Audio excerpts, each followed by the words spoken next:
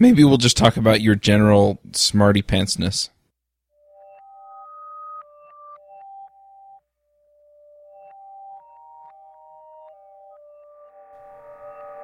Hosting and bandwidth provided by the Blue Box Group. Check them out at bluebox.net. This episode is sponsored by Component One, makers of Widgmo. If you need stunning UI elements or awesome graphs and charts, then go to widgmo.com and check them out. Don't panic, they'll be paid for most of us. This podcast is sponsored by JetBrains, makers of WebStorm. Whether you're working with Node.js or building the front end of your web application, WebStorm is the tool for you. It has great code quality and code exploration tools, and works with HTML5, Node, TypeScript, CoffeeScript, Harmony, Less, Sass, Jade, JSLint, JSHint, and the Google Closure compiler. Check it out at jetbrains.com/webstorm. Hey everybody, and welcome to episode 69 of the JavaScript Jabber Show. This week on our panel we have Jameson Dance. Hello friends. I'm Charles Max Wood from devchat.tv, and we have a special guest, and that is Jake Archibald. Hello. Jake, do you want to introduce yourself for the folks who haven't heard of you before? Yeah, sure thing. I work on the Google Chrome team as part of DevRel.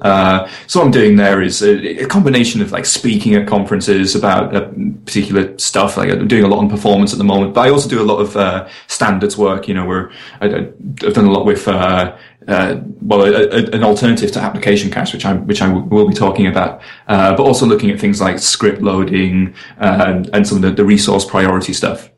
Cool. So it sounds like you're smart on a number of levels then. Or dumb at all, you know. I can only say what I work on. I don't know if I'm any good at it. So we brought you on to talk about the application cache. I'm not completely sure I know what is totally involved there. I mean, is it just the cache, like you clear the browser cache, or is it something else?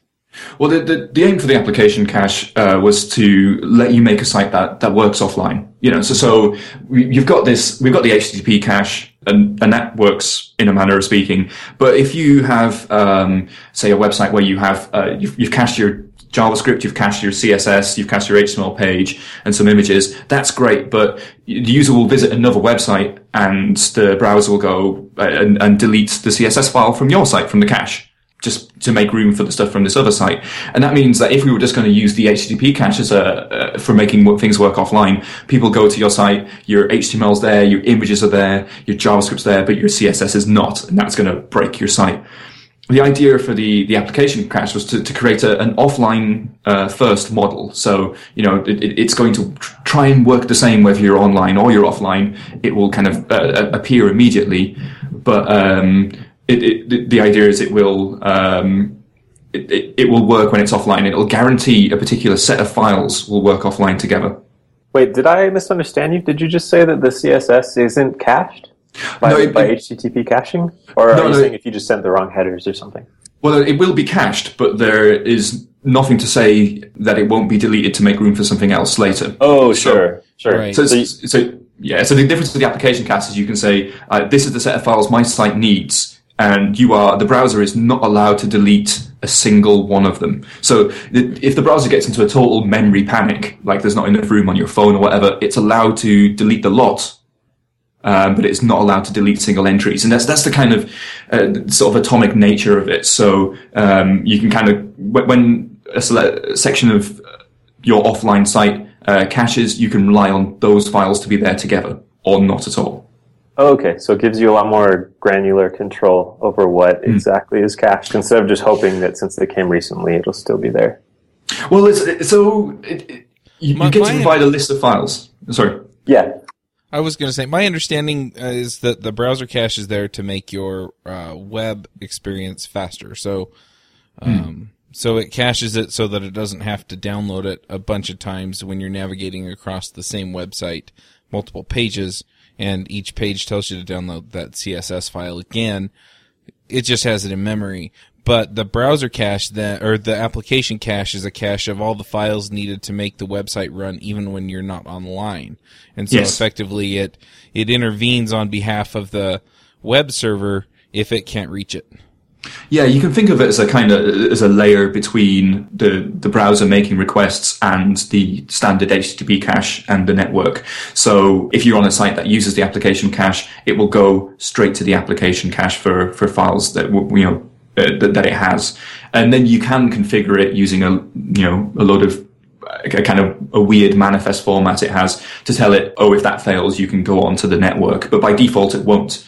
And this is my problem with application caches. It's full of gotchas. Have you guys, I don't know if this is just a European game. Do you have the board game Downfall? It's a kid's game where you're turning a series of cogs to move little counters from like the top to the bottom. The idea is to get all your counters from the top of the board to the bottom. But on the other side, the other player has a very similar set of controls. And when you turn something, you might be affecting their board and you might be helping them out. And that's kind of how I feel when I'm using application caches. I am doing all of this stuff that I can see, but there's loads of stuff happening in the background that I don't know about until, things start falling out the bottom and I know I've lost the game. That's my problem with it. There's not enough control. So what does it do and what doesn't it do then? So you provide a link to to the manifest format, and this manifest file is just a kind of basic text file. It's a new format, and it's kind of good that they didn't think, let's use XML because XML is a horrible thing to use, but it's kind of a shame that they didn't use JSON. But so it's a new format, but it is extremely simple. It's just a list, and you list out the files that your site needs to work offline. And one of the odd bits of behavior is any page that points to this manifest will also cache offline as well. And that's a real problem, because if you serve an HTML file and it has a username in, but then the user's session expires or they log out, it's still going to have cached that version of the HTML with the username in. And this is where things start falling down, because you don't really have the control. You need to kind of solve that problem. That's interesting. Another question I had is, how does it work with single-page apps? So with those, I imagine it would just cache your JavaScript and your CSS and stuff, but what about all the JSON that you're requesting from the server? Can you request that be cached just in case the site goes down, so at least they'll still be able to browse around, even if it'll be out of date possibly? So single-page apps is actually where it works reasonably well. It's kind of what it was designed for. So yeah, you would, in your manifest, you'd have your single page, which would link to the manifest, so it would be cached by default. And then inside the file, you would link to your CSS, your JavaScript, and any images that are used by either of those. And then you can also list in there, JSON endpoints. But if you list them in there, then they will be cached, and every request you make to it will pull back the same version, So if you were building something like Twitter and you have a JSON feed of tweets, the first time it's fetched, that's what you're going to get until an update happens. And this is where it gets a little bit funky. An update is triggered by changing the manifest file in some way, and it's just anything that makes it not byte for byte identical. So the kind of normal way of doing it is by adding a hash symbol, which is a comment in a manifest file, and then adding a version number, and then you can update that version number, and that will trigger the browser to go and update all of those files and fetch new versions. So if you wanted to cache your server resources or your dynamic stuff like JSON, it seems like you would have to try and maybe detect if you had connectivity, and then if you didn't have connectivity, then, well, how would that work? So detecting connectivity doesn't work, right? This is there is a JavaScript API called Online, Navigated Online, but it's pretty useless. It's rubbish. So the reason is, like, what is offline? If I've got no signal on my mobile phone, am I offline? You'd probably say yes. But if I'm connected to Wi-Fi, a Wi-Fi router, but that router isn't connected to the internet, am I offline? Yeah, probably am. But what if I'm just accessing the website and there's a proxy error in between, a DNS failure, so I can't actually get your site? To that website, I am offline. And the only way of testing that is to try and make the connection. And that makes it slow. I mean, you can't you can't do that for like a whole site, because especially if you've got like a kind of middling mobile signal, that can take minutes until it finally gives up and goes, oh yeah, I'm probably offline. So with the JSON case, there is actually a section of the manifest file where you can specify a fallback section. And this is where you say, for this set of URLs, I want you to try the network first. And if the network request fails, here's another file that I want you to use instead. And that could be just like a JSON object saying, yeah, nothing found, or offline or whatever, connection failed. That's cool. I was thinking about all these ways to manually change the app cache file in different situations. That's cool that they've considered it already. It's really so when you do the update, I mean, this is one of the gotchas, is that if you update your site, like you change the heading or the CSS or the JavaScript, any of the files you've cached, the next time you go and visit the page, you are going to get the old version. And this is because the application cache works offline first. So, you hit the page, it will pull all the stuff out of the cache, and then it will go and look at the manifest. And if the manifest file has changed in any way, that's when it's going to go and start looking for updates to those files. So you're not going to get an update. You're not going to see your update until the second refresh, presuming the update happened fine. So you're running off of the application cache, period. Yeah, that's the right way of doing things, really, because it means it's fast. And that's that. If you're building something to work offline, it really has to be, for most use cases, it needs to be offline first. So obviously I'm sort of really into the progressive enhancement thing. This is progressive enhancement first. You need to treat the network connection as an enhancement. You start off assuming it's not there. And apps on your phone will be like this. If you open the Facebook app on your phone, you'll get stuff. You'll get the last stuff you looked at. And then it's going to go and do a network connection and get the new stuff. And that's the best way to build something to work offline.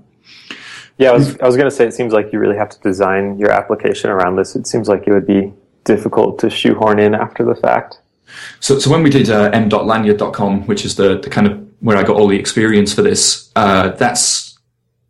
we couldn't retrofit this onto an existing site. There are a few older articles that suggest you can use the application cache as like a way of enhancing performance of the site. Don't do that. You're just inviting a world of hurt for what isn't really a lot of benefit. It changes the behavior of your page so much. It's not worth it at all. But I mean, this is one of the things we're trying to fix. We've kind of seen that app cache hasn't really done the job it was supposed to do. And the reason for this is it's such a high-level API, and it's a high-level API that was created before we really knew what people wanted to do offline. We didn't really know how people wanted to build offline apps. So a lot of assumptions were made, an API was created, and it doesn't really work.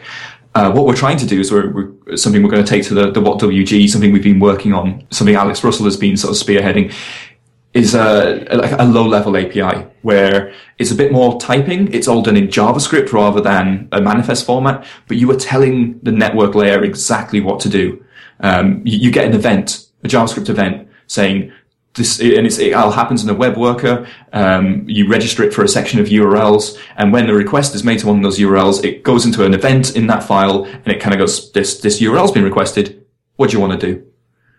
And if you don't do anything, the normal behavior happens. But then you can say, have a look in this cache, have a look in IDB, have a look here. You try and do this. Tell you what, let's take some JSON data that's stored in IDB and let's render it with mustache, and here's a string, serve that instead. Or, hey, try the network first, and if that fails, go down to the navigation controller cache and fetch it from there. And I think that's a much better model. It's more typing, but you get to do what you want. Yeah, that is pretty amazing. That sounds like, so we've tried to do something a little bit like that in our app, where we just kind of replace the HTTP request stuff with our own library that has built-in caching. And it's kind of a headache, but it's also really powerful to give you a lot more granular control over what happens when it looks like a request is happening. Well, it's the kind of thing I would expect people would build. Well, if this takes off, and I hope it does, but it's the kind of thing I see people building libraries around. Sure. So you might get like Express.js might have you come up with a controller that will share data between the server and the client really easily, and just help you use the same model you're used to using there, but on the client as well, because it is just like using a local server. And then we can sort of look at what the commonality between all these libraries is, and add higher level APIs to make that stuff faster. It's sort of the stuff that happened with jQuery, right? We looked at jQuery, and then we got things like query selector all, because we saw what all the JavaScript libraries were doing. And I think that will happen here as well. It sounds a lot like that philosophy of providing low level APIs that people can use to do things that are that you wouldn't think to provide high-level APIs for. Sounds like that thing Yehuda was talking about, extend the web forward. I don't know if he kind of coined this or if he was talking about things other people talked about, but where browsers expose low-level JavaScript APIs instead of provide these high-level things that are more limited in what they can do. So that's a really cool idea. I'm glad that that's happening.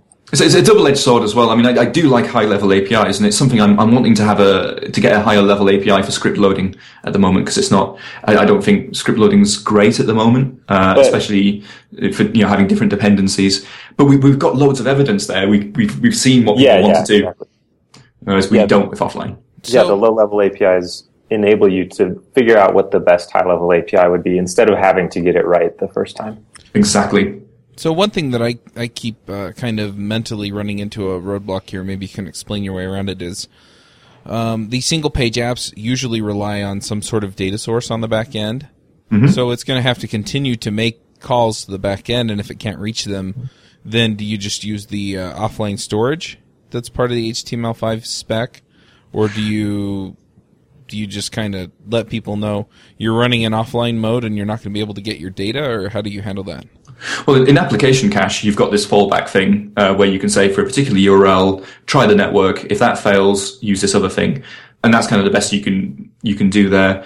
With the navigation controller, you do what you want. If I was building an app, I would have all of my core files, like my HTML, my CSS, my JavaScript, that would come straight from the cache. When I see those requests coming through, I'll just serve it. So navigation controller also includes an atomic cache, like application cache. But you can have many atomic caches. So if you were building a game, you can have one cache for like the core stuff, a separate cache for level 1, and a separate cache for level 2. So you can have a situation where once you've got the core assets in level 1, it will work offline until you hit level 2. But you can then start loading that stuff in the background. You can say, like, this is the set of files that level 1 requires, this is the set level 2 requires. When all of the level 1 set has finished, that cache is okay to use for level 1. So things like the data sources, like, recent tweets or whatever, the command I'd say to navigation controller is go to the network for it, and if that fails, just have this, use an old copy. But in reality, you would serve up you would allow the client to make 2 requests. You would make a request for the cached version first, display that, and then you would try a network request. And if that fails, fail silently, because you've got data on the page now. Right. And if you succeed, then do you just update what's there? Yep. So this controller, the navigation controller, runs in a web worker, so it can communicate with the windows the same way that shared workers do currently. But in this case, you would just be making an XHR request, and if it failed, the client would know, well, I've got the cache data, and that's probably okay. But then you would have another case where you say the user explicitly pressed the refresh button to initiate this request, so I'm actually going to display an error message saying, network failure. You're probably offline, or something's gone down, or whatever.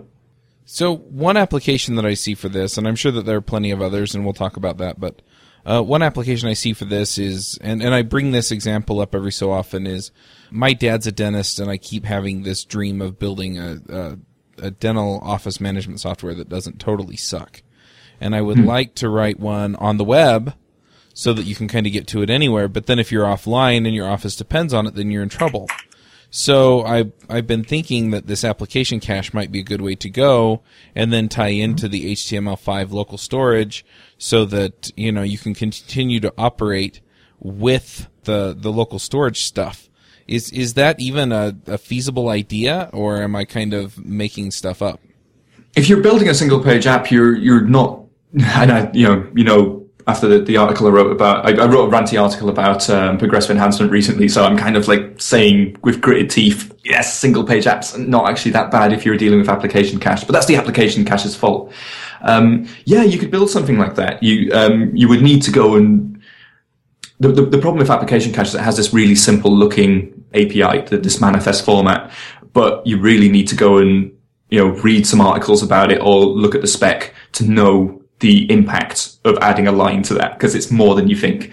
And that's the problem we've got with it. It's too much magic. The idea of the navigation controller is it's a bring your own magic API. There's no, it's not going to do anything without you telling it. But for the kind of app you're talking about, it would be painful, but possible. All right, cool. So I have a question that is a little less theoretical. How do you go about actually generating these files? Do they allow wildcards, or do you have to specify each resource individually? Are you talking about the manifest files? Yeah, the manifest files. Sorry. So yeah, you can. There are generators. I know that there's some of there's I think there's a grunt task for it. I think there's a yeoman will do stuff like that. Yeah. Crawl your site and find all the resources and stuff. Yeah, but it is you have to add each file you want to cache in there. You can't, because the problem is if you add a wildcard, that doesn't really mean anything to the web, because there isn't a directory listing. It can't really go and. I suppose it could go and find links within that file and crawl, but it can't do that. And I think that would be unpredictable behavior anyway. You can the only times you can apply a wildcard is. So here's one of the gotchas about application cache. If you use the application cache, it will block all network requests from the site. It will only use stuff that is in the cache. And the way you get around that, because it's that kind of ridiculous default behavior. The reason that behavior is in there is it's supposed to make it easier to debug, because then it will behave exactly the same online as it does offline. The way you get around that is by adding a network section, and you can either there add in specific things you want to be allowed to make network requests for, or you can just add a single star, and that means anything that's not in the cache, go to the network for it. So this seems like it would encourage some other web best practices, right? If you have a million little button images, then your app cache file, your cache manifest file is going to be kind of huge. Yes, so maybe it would encourage you to make a sprite sheet or something like that. But here's where it all falls down, is that any page that points to a manifest file is going to be cached itself. And if you have a different query string on that, then that's going to be a different page. That's going to count. So if you've got a search page, or something that might come in with some metadata from another page, that's going to cache independently. And so there was a Mark Pilgrim, when he wrote Dive into HTML5, he did a section on offline, and one of the examples he did is here's how you'd make an offline Wikipedia. Just have a manifest file that has all the JavaScript and CSS, and then link every page to the manifest. So then as the user explores Wikipedia, they are going to build up they every cache page. all of Wikipedia. And you kind of think, oh, that's cool, I suppose, but there's no way of flushing this. There's no way of getting rid of pages from that. And as soon as you change a character in the manifest, because say you're going to update your CSS file, the browser's going to go, oh, I need to update everything I've cached. And that could be 100 HTTP requests. I don't know, how many pages have you looked at on Wikipedia? It could be 1,000 HTTP requests just to update that one CSS file. So anything connected to this cache manifest file will recache when the new cache manifest file is downloaded. Yes, it will update everything. Now, and it will allow the browser to go to the normal HTTP cache to update. So, if you've changed the file name, if you far future cache your CSS and your JavaScript and your imagery, which you should, and you've got like a unique file name for them, if you change a unique file name for the CSS, so you've essentially, in terms of the manifest, you've removed one CSS file and added one by changing its file name, it will do that pretty well, because when it goes to look for an update for the JavaScript file, it's far future cached, it will just bounce down to the HTTP cache and go, yeah, that's fine. But then HTTP pages, right? We tend to not allow them in the cache. We kind of say must revalidate or something. You'll end up with these 100 pages you visited, 1,000 pages you visited being updated every time you change one of your static files. It seems like you could be pretty malicious with that. Yes. If you're an evil person, an evil web developer. Oh, I thought I saw an attack where it would fill up your hard drive. Was that an experiment that I saw? Someone did a demo thing. What was that using? Was that using the file system API or local storage? It was something. I think it was one of the ones where it was dependent on where it was you get a certain amount of data for your subdomain, but it's very easy to have a wildcard subdomain, so you can just trigger all this stuff and in little 5 megabyte chunks you can make someone's laptop melt through the table and never work again or whatever. It's not that disastrous, but not that anyone would ever do this as anything besides an experiment. Please don't. But, So it sounds like this is a step in the right direction, but it's still very limited. Do you have examples So you said the Lanyard mobile site is one example of something that's using this well. Do you have other examples of sites that are using the application cache really well? The FT mobile app does it really, really well. And that's pretty much, I mean, there's very few large content-based sites that have really attempted this because it's just too painful. Let's say FT and m.lanyard.com.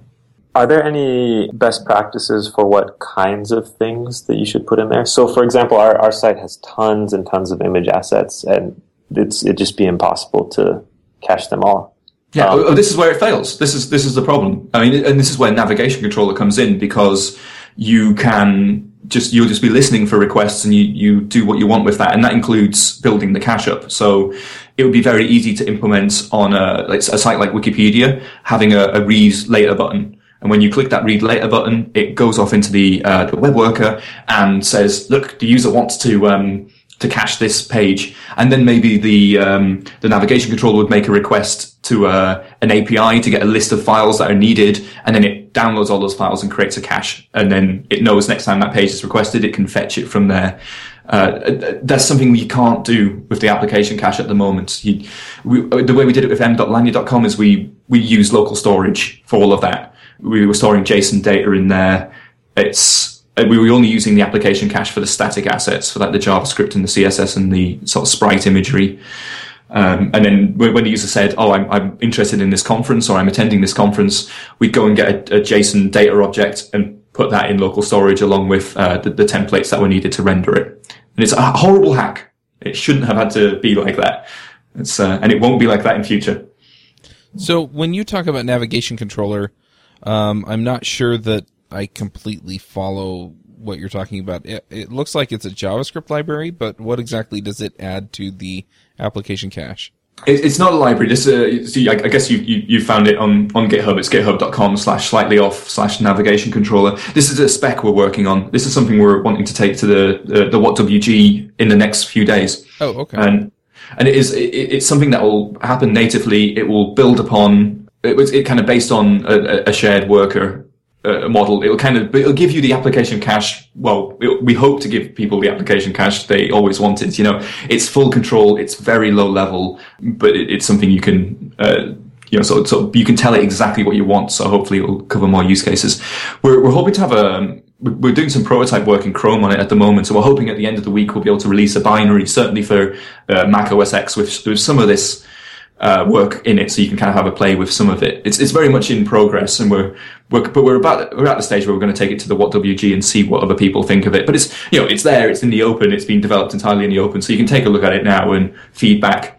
A kind of interesting thing we did is we developed the specification in TypeScript rather than like IDL, because we just think that being able to do this stuff in something that's familiar to developers, because TypeScript is just JavaScript with some extra type information. It makes it much easier for sort of standard developers to get involved. People who aren't sort of spec junkies, they could sort of go in, oh yeah, that's a function, that's a class that inherits from this. This is written in language that I'm kind of familiar with. And I think, Microsoft developed TypeScript, but it's actually really useful for doing this, just kind of specking something out.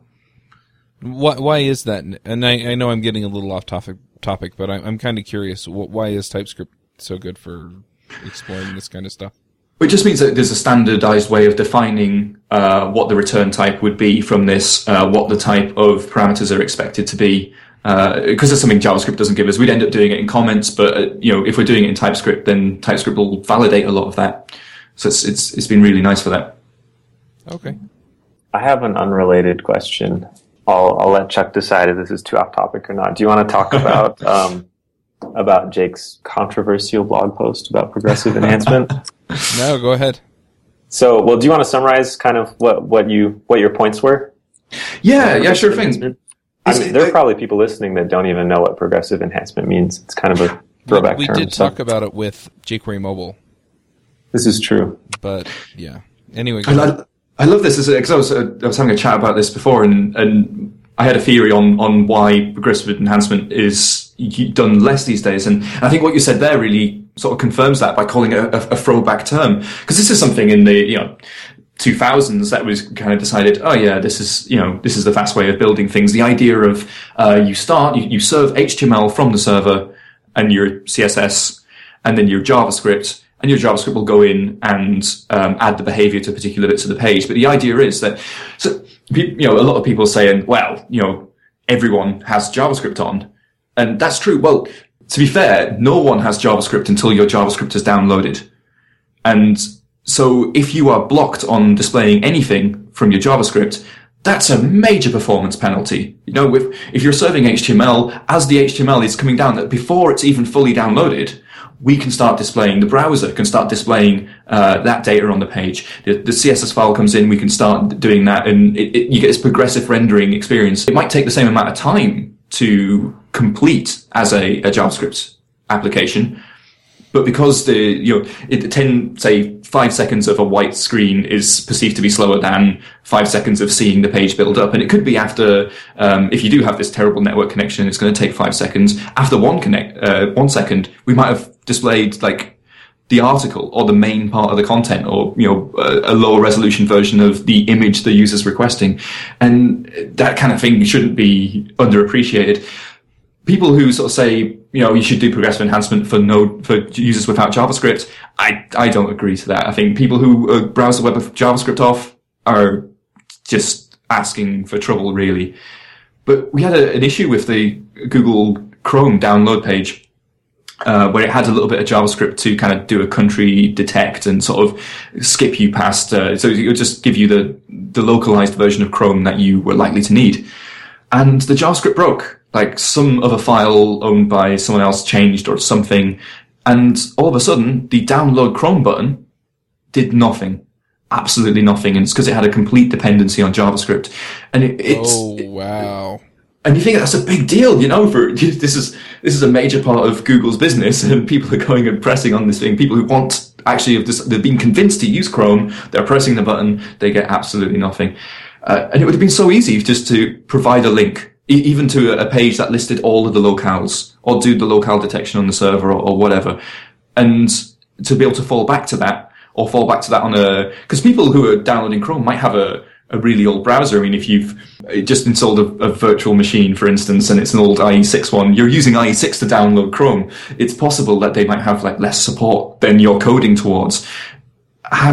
Falling back onto just sort of plain HTML is a way to hit loads more browsers a lot easier. And I'd advocate for browsers that aren't the latest couple of versions, don't serve them JavaScript. Just don't. Serve them an empty JavaScript file, or, use some kind of loading mechanism to prevent that. Because if your site works without JavaScript, then it's just going to work, and it's going to be way less effort for you to test.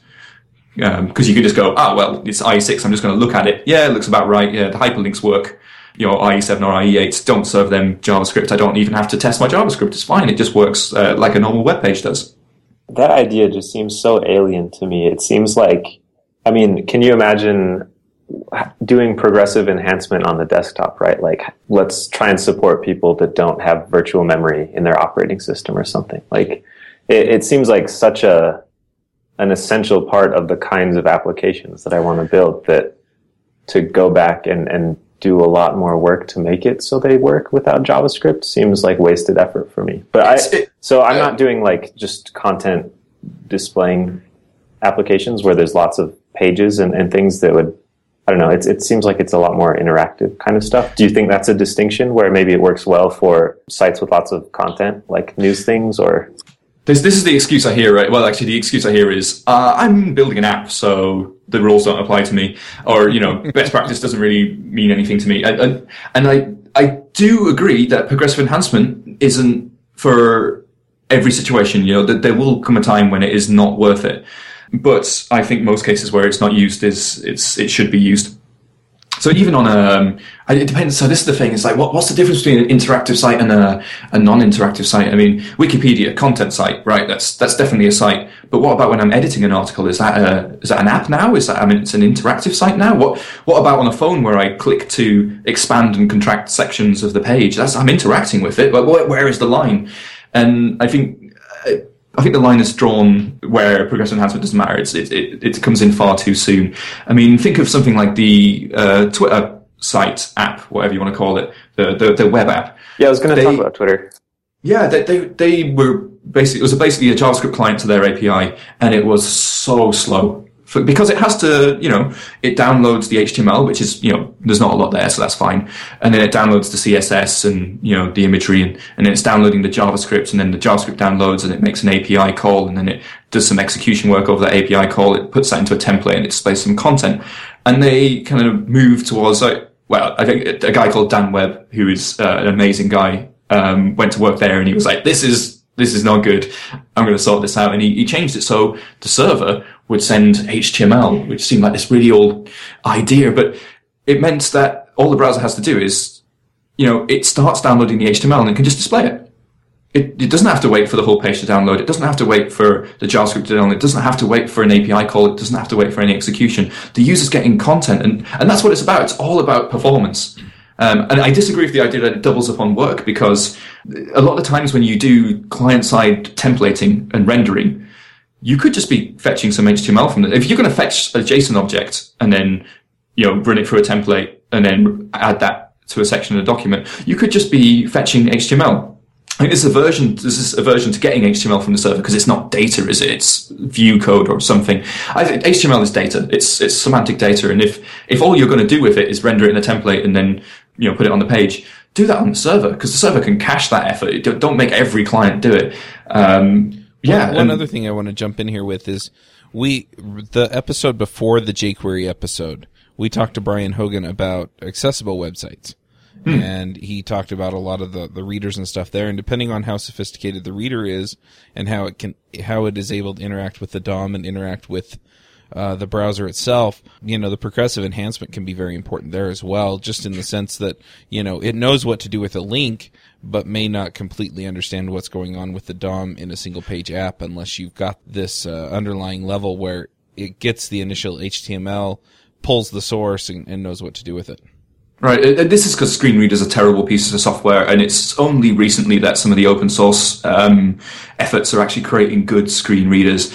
And I really have no sympathy for the screen reader guys, because the software is so expensive. These are people who need it, can't afford to upgrade because it's so expensive. And this idea that because the newer ones can do JavaScript stuff, mostly. Or you can work with it. You two, put it this way: the web starts off accessible. You have to make it unaccessible. It's like a blank page is accessible and fast. As developers, we make the web inaccessible and slow. By doing stuff. So if you're using semantic markup, you get a lot of the way there to accessibility. If you're using keyboard navigation, which you should be, because not just for screen reader users, for just normal people who think about. There'll be people who can't use mice, fair enough, but then there's thinking about the amount of keyboard shortcuts you use on the desktop, it would be weird for the OS X to say, you know what, we're gonna drop keyboard shortcuts because they're only for people with accessibility needs, and this is, so the same applies on the web, we can, get great benefit out of doing this, not just for screen reader users. One other thing I want to point out as an advantage to the progressive enhancement, at least in my mind, is that, and I'm going to make a pretty big and wild confession here, and that is that I write bugs. And if I have a bug that makes my app fail to load some critical portion of the JavaScript, I still want it to work.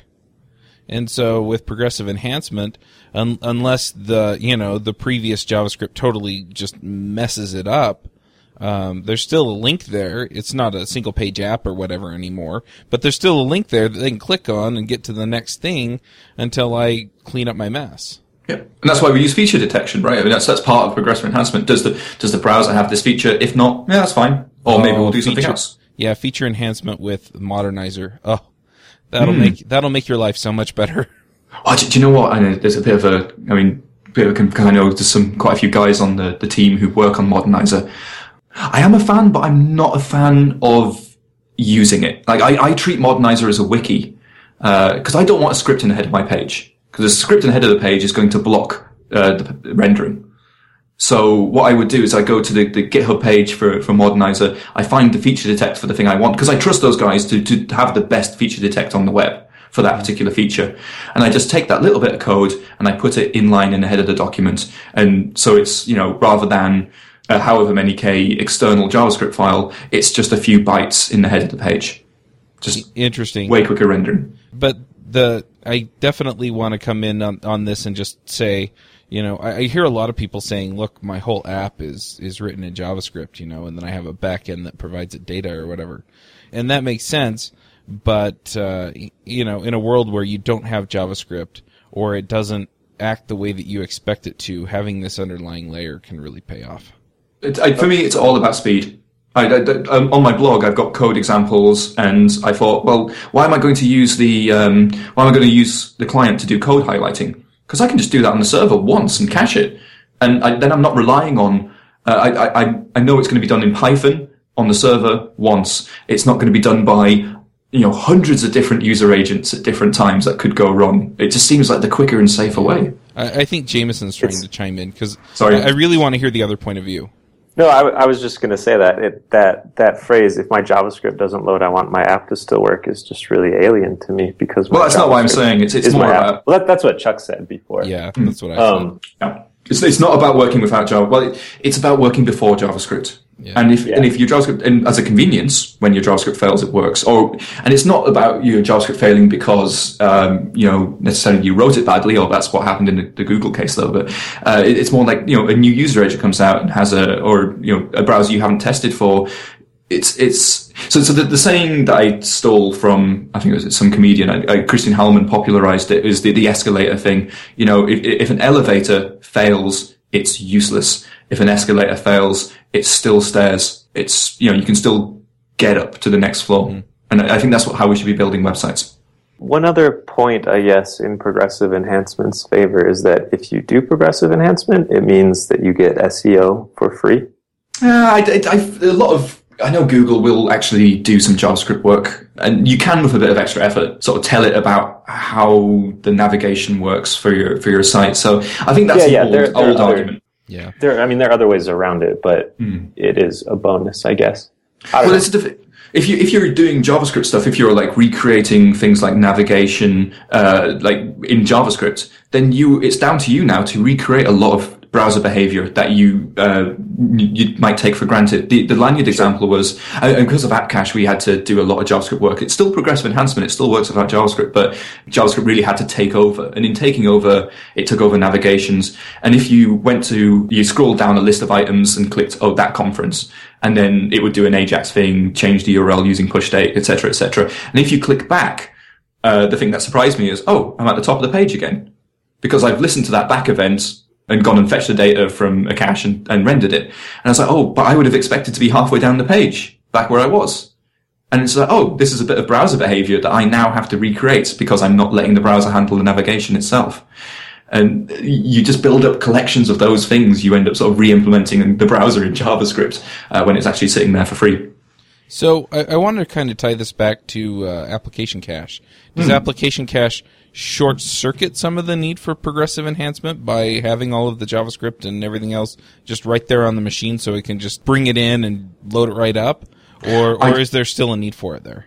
App cache, not so much, but I can see Navigation Controller getting rid of push state, and good riddance to it, because it's a royal pain to use, especially because you when you start dealing with clicking back, etc. With as far as the main layer of the browser is concerned, you'll click a link and it will be doing a fetch to this cached asset, and it will display it. And then you click back and it's just going to go back through its network stack. But under the hood, in this navigation controller you've created, you can just get stuff from the cache. You can you do what you want with that. You can provide like an instant response. But as far as on the client, on the main browser view, you don't have to recreate things like the restoring the scrolling position, because as far as the browser is concerned, it's just making a network request. It's just getting it back really, really fast. All right, sounds good. All right, well, then let's go ahead and do the picks. Jameson, you want to start us off? I will start. So my first pick is, I'm pretty late to this, but whatever. I can still like stuff after other people like things. It's just Arduino in general. I haven't done much with hardware in my life. So just the ability for me to wire up a breadboard into a button and then press that button and an LED turns on, it feels like I'm a wizard. It's really fun. And I've spent lots of money and lots of time in the past couple of weeks on Arduino stuff. I have all these project ideas and I've already made some cool stuff. So if you haven't done hardware things, Arduino Arduino makes it incredibly easy. I don't know enough about electronics, but I mean, there are tons of guides out there and stuff. So I'm probably the hardware version of the person that only knows jQuery. But that's fine. Arduino is the jQuery of hardware. I'll tell you what. I don't know. Maybe the Arduino is more like the something a bit lower level. If you want the jQuery for hardware, makey.com is absolutely brilliant. So it's just you attach electrodes to objects, and then it can sense when you touch them because you complete the circuit. So their example they've got on the homepage is you can create a piano out of bananas. Just because your machine will get the signals of when these contacts go off, and then you can do something with that. So something, I guess it's probably for absolute beginners, or like if I had kids, I would give them a makey, sort of get them interested in sort of building stuff with electronics. It's absolutely wonderful. Yeah, makey is sweet. They implement keyboard drivers, so you can just plug it in and it automatically just sends key commands to your computer. So that's, I guess that is a little bit higher level. But still, Arduino is sweet. Makey is also sweet. My only other pick is just this web app called Draftin. It's just an app for working on drafts of any kind of writing you want to do. And it's got really good support for comments from other people. And I don't know, it's just really slick. It's a gorgeous application for helping you write. So those are my 2 picks. Awesome.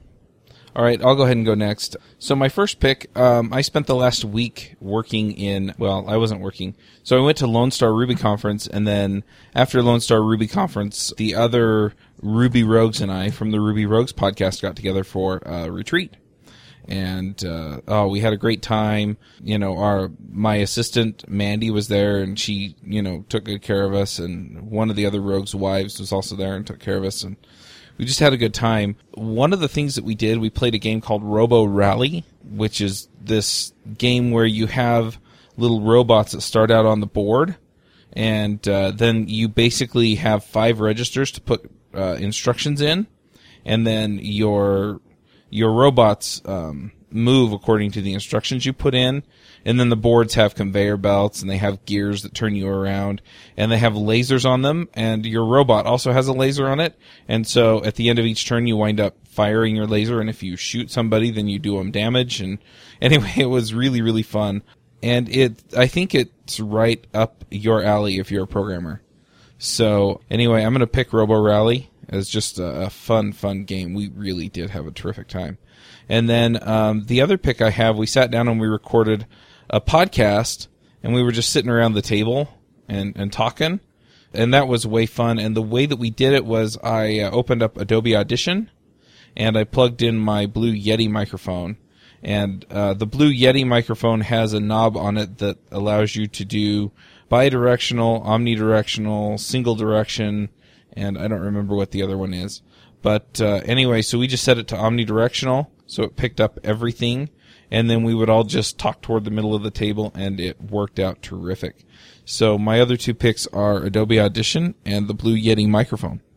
Jake, what are your picks? I'm going to go with a Kodi one to begin with. The async and the Q async library and generators. So generators in JavaScript are very similar to how they are in Python, having this way where you can sort of retain the state inside a function and kind of make it start again later on. And all the examples I've seen for this previously have been like generating a series of numbers or something. And I was kind of, that's fine to make iterables, but I saw this example of how you could use it with DOM promises. Well, any promise library, and Q has a great example of it, of how you can have a promise that looks like it waits synchronously until it completes, but it does it in an async way. It's quite a Kodi example, but it kind of blew my mind when I saw it. I hadn't thought of using promises and generators in that way. As my second pick, I want to go with I'm going to be a company man and talk about this a Google Plus post on scroll bottlenecks. So the link will be in the show notes, but we're adding something into Chrome Canary to kind of highlight areas of the page that are going to be scroll bottlenecks. This is especially useful on mobile. because we've got a big problem with scrolling, especially if you have things like touch listeners. Because as soon as you've got a touch listener on the page, every time you move your finger or whatever, we have to go back into JavaScript land and do something and tell you about that, and that creates that really slows things down. So this new feature that's going into Chrome Canary, it will highlight the areas of the page where that slowdown is going to occur. So you can maybe go, oh, that's too big an area. I can actually limit that. So that's my 2 picks. Awesome. I have an addition to my picks. I forgot. Can I give it real quick? Yeah, go for it. So it's just a library for working with Arduino in using JavaScript. If you're intimidated by doing the C or C++ stuff that you can do with Arduino natively, there's a serial port library for manipulating stuff called Johnny5. And you just plug the Arduino into your computer. There's a USB cord, and then you can just talk to it in a Node REPL or run scripts that control it. So that's really helpful, and it's fun to prototype higher level things with that too. The founders of Lanyard, Simon Willison and Natalie Down, they've got a hamster, and they use an Arduino to hook it up to the hamster wheel so they can track when and how fast the hamster runs on the wheel, which I thought was an absolutely amazing use of Arduino. So cool. That's awesome. That's like the quantified life, but for hamsters. All right. Well, let's go ahead and wrap up the show then. Thanks for coming, Jake. It was a terrific discussion. And thank you for having me. Fantastically informative. I think you did a great job of explaining app cache stuff and of explaining your ideas on progressive enhancement. Thank you. And thanks for having me. I really enjoyed it. Sorry, I apologize for everyone listening. I kind of get excited about stuff and I start talking really fast. So I do apologize for that. Those are the best episodes. You're energetic and it's awesome. Yes. All right. Well, yeah, thanks for coming. We'll catch y'all next week. See ya.